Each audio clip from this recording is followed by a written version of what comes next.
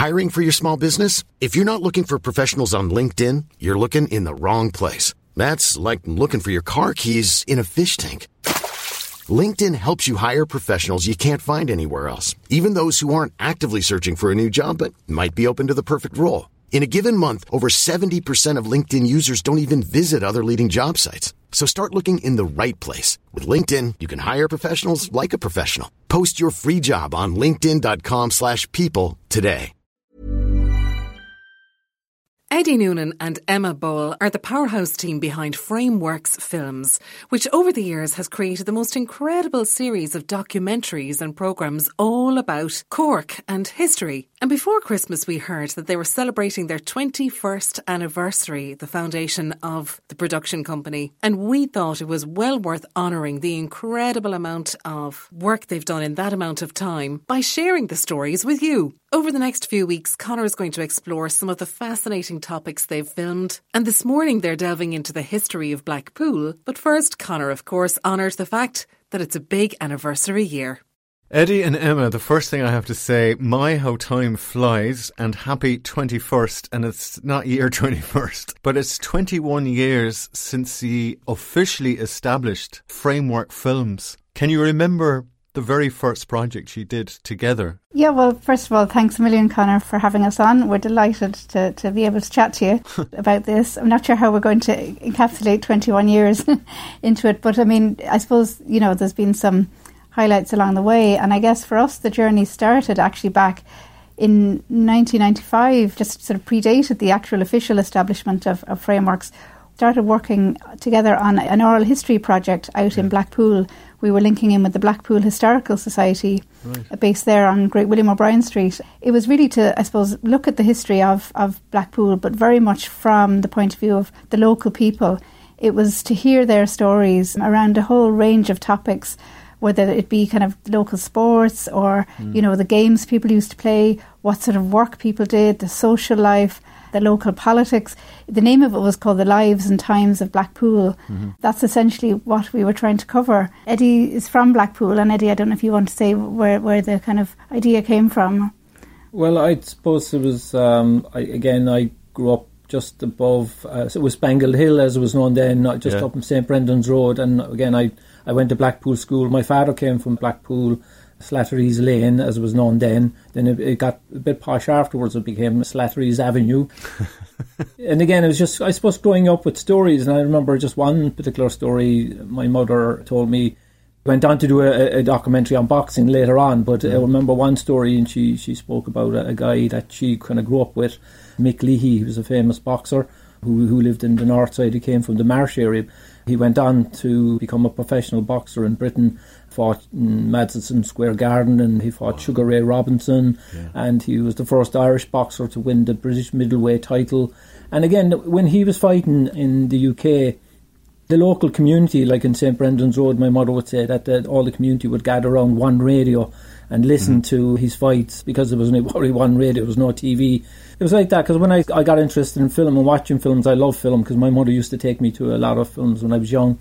And I remember seeing the film Somebody Up There Likes Me, Paul Newman film about a boxer, Rocky Graziano. And there was one scene in it where all the Italian community came together, again in the Bronx, and they would listen to Rocky fighting, and it was just that community coming together. And I was saying that's exactly the same as what the story my mother told me in the north side. So I mean, that's where I think, you know, these Hollywood stories, but their local stories are just as important. In the life and times of Blackpool, were there any members of your family involved? Yeah, there was. There was my mother and father. We interviewed them about their living and growing up in Blackpool. Yeah, they all worked in the Sunbeam, and we did have a short piece on the Sunbeam in that film, which actually later inspired us to go on and do another documentary just about the Sunbeam. Yeah. I mean, that was such an iconic building, you know, on the north side of Cork, so that had to feature.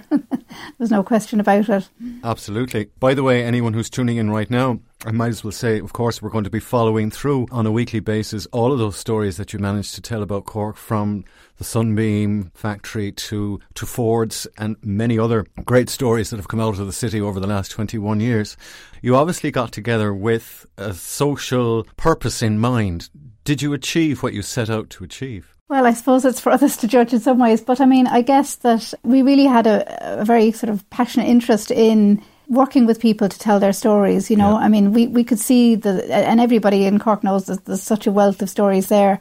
But I suppose at the time when we began, access to filmmaking was, you know, it wasn't for everybody. It was difficult enough to get access to good quality cameras and microphones. That was one of our aims, was just to really provide that access for people. And we love collaborating with groups. I think that's the other thing, is that that's the way we enjoy working. Most of our productions have always been linking in with one group or another. I suppose we always say we come with the sort of filmmaking expertise.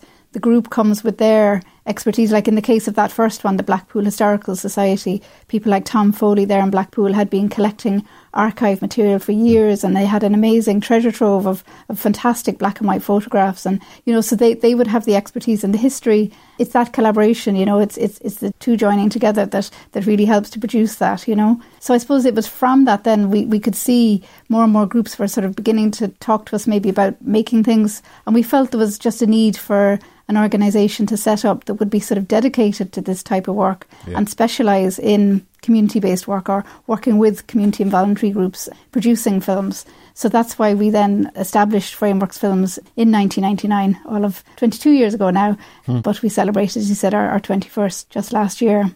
Have you managed to, first of all, I suppose, document and save stories that otherwise might have been lost? And how far have you managed to spread the word, so to speak? Another part of what we do is archiving. Well, when I say archiving, is keeping everything that we have recorded over the last 30 to 40 years.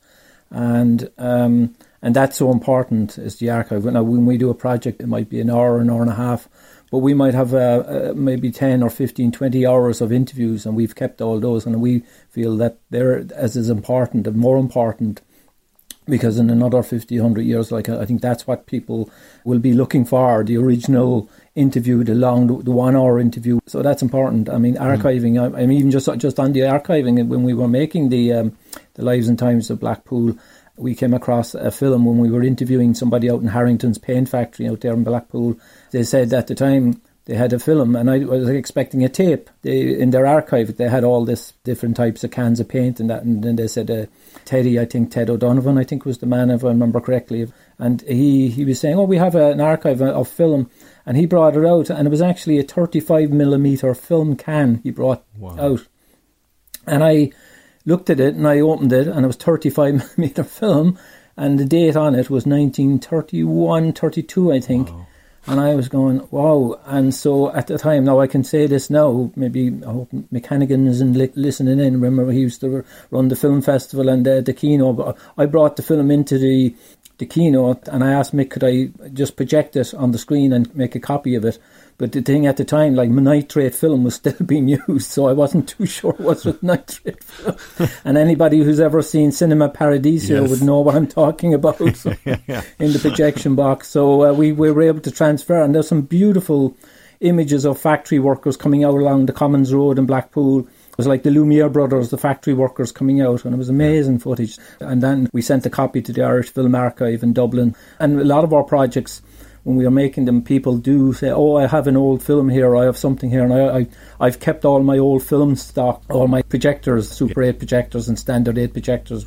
Actually, the first camera I bought was actually a Super 8 camera, a long time ago. Isn't it amazing what you find when you just start looking and asking, you know? It's a very simple request. And I'm delighted that you made that first step.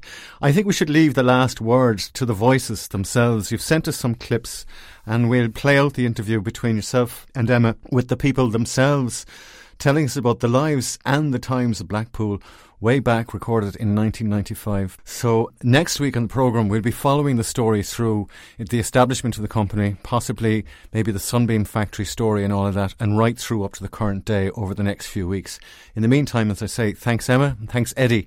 I think we leave the last word to the people themselves. Thanks, Conor. Thank you. I suppose, in all honesty, people in Blackpool were sort of maybe not as well off, but they were beautiful people. The traditional Blackpool person you couldn't meet nicely, and I travelled the world. We had our fun, like knocking down and run, but there was never a guard came to a house. The people were decent here, like. They were very trustworthy. Very trustworthy. Like, if you were on Blackpool, now when I was going to work like them when he was shot, I might go into a shop and say, give me 10 bubbins until Friday night. And more about it. And if we hadn't till Friday night, come the next week, They were very trustworthy. Because everybody was very friendly. Like, I mean, my neighbourhood above now, the people there, they were poor, they had little. But what they had, they shared it, like, you know. And you never had to lock your front door. The door was always open. Community spirit, my goodness, girl, you'd never be hungry in Blackpool. I'm one of the most privileged people ever because I think I grew up among the most wonderful people ever. Because I have travelled extensively and I've yet to meet the kindness, the generosity and the care of the people I grew up with in Blackpool. A short excerpt there from the lives and times of Blackpool. And if you want to hear more, literally just go online to their website and you'll find their archive. That's frameworksfilms.com. Mom deserves the best, and there's no better place to shop for Mother's Day than Whole Foods Market. They're your destination for unbeatable savings, from premium gifts to show-stopping flowers and irresistible desserts. Start by saving 33% with Prime on all body care and candles. Then get a 15-stem bunch of tulips for just $9.99 each with Prime. Round out Mom's menu with festive rosé, irresistible berry chantilly cake, and more special treats. Come celebrate Mother's Day at Whole Foods Market. Hey, it's Danny Pellegrino from Everything Iconic. Ready to upgrade your style game without blowing your budget? Check out Quince. They've got all the good stuff, shirts and polos, activewear, and fine leather goods, all at 50 to 80% less than other high-end brands. And the best part? They're all about safe, ethical, and responsible manufacturing. Get that luxury vibe without the luxury price tag. Hit up quince.com/upgrade for free shipping and 365-day returns on your next order. That's quince.com/upgrade.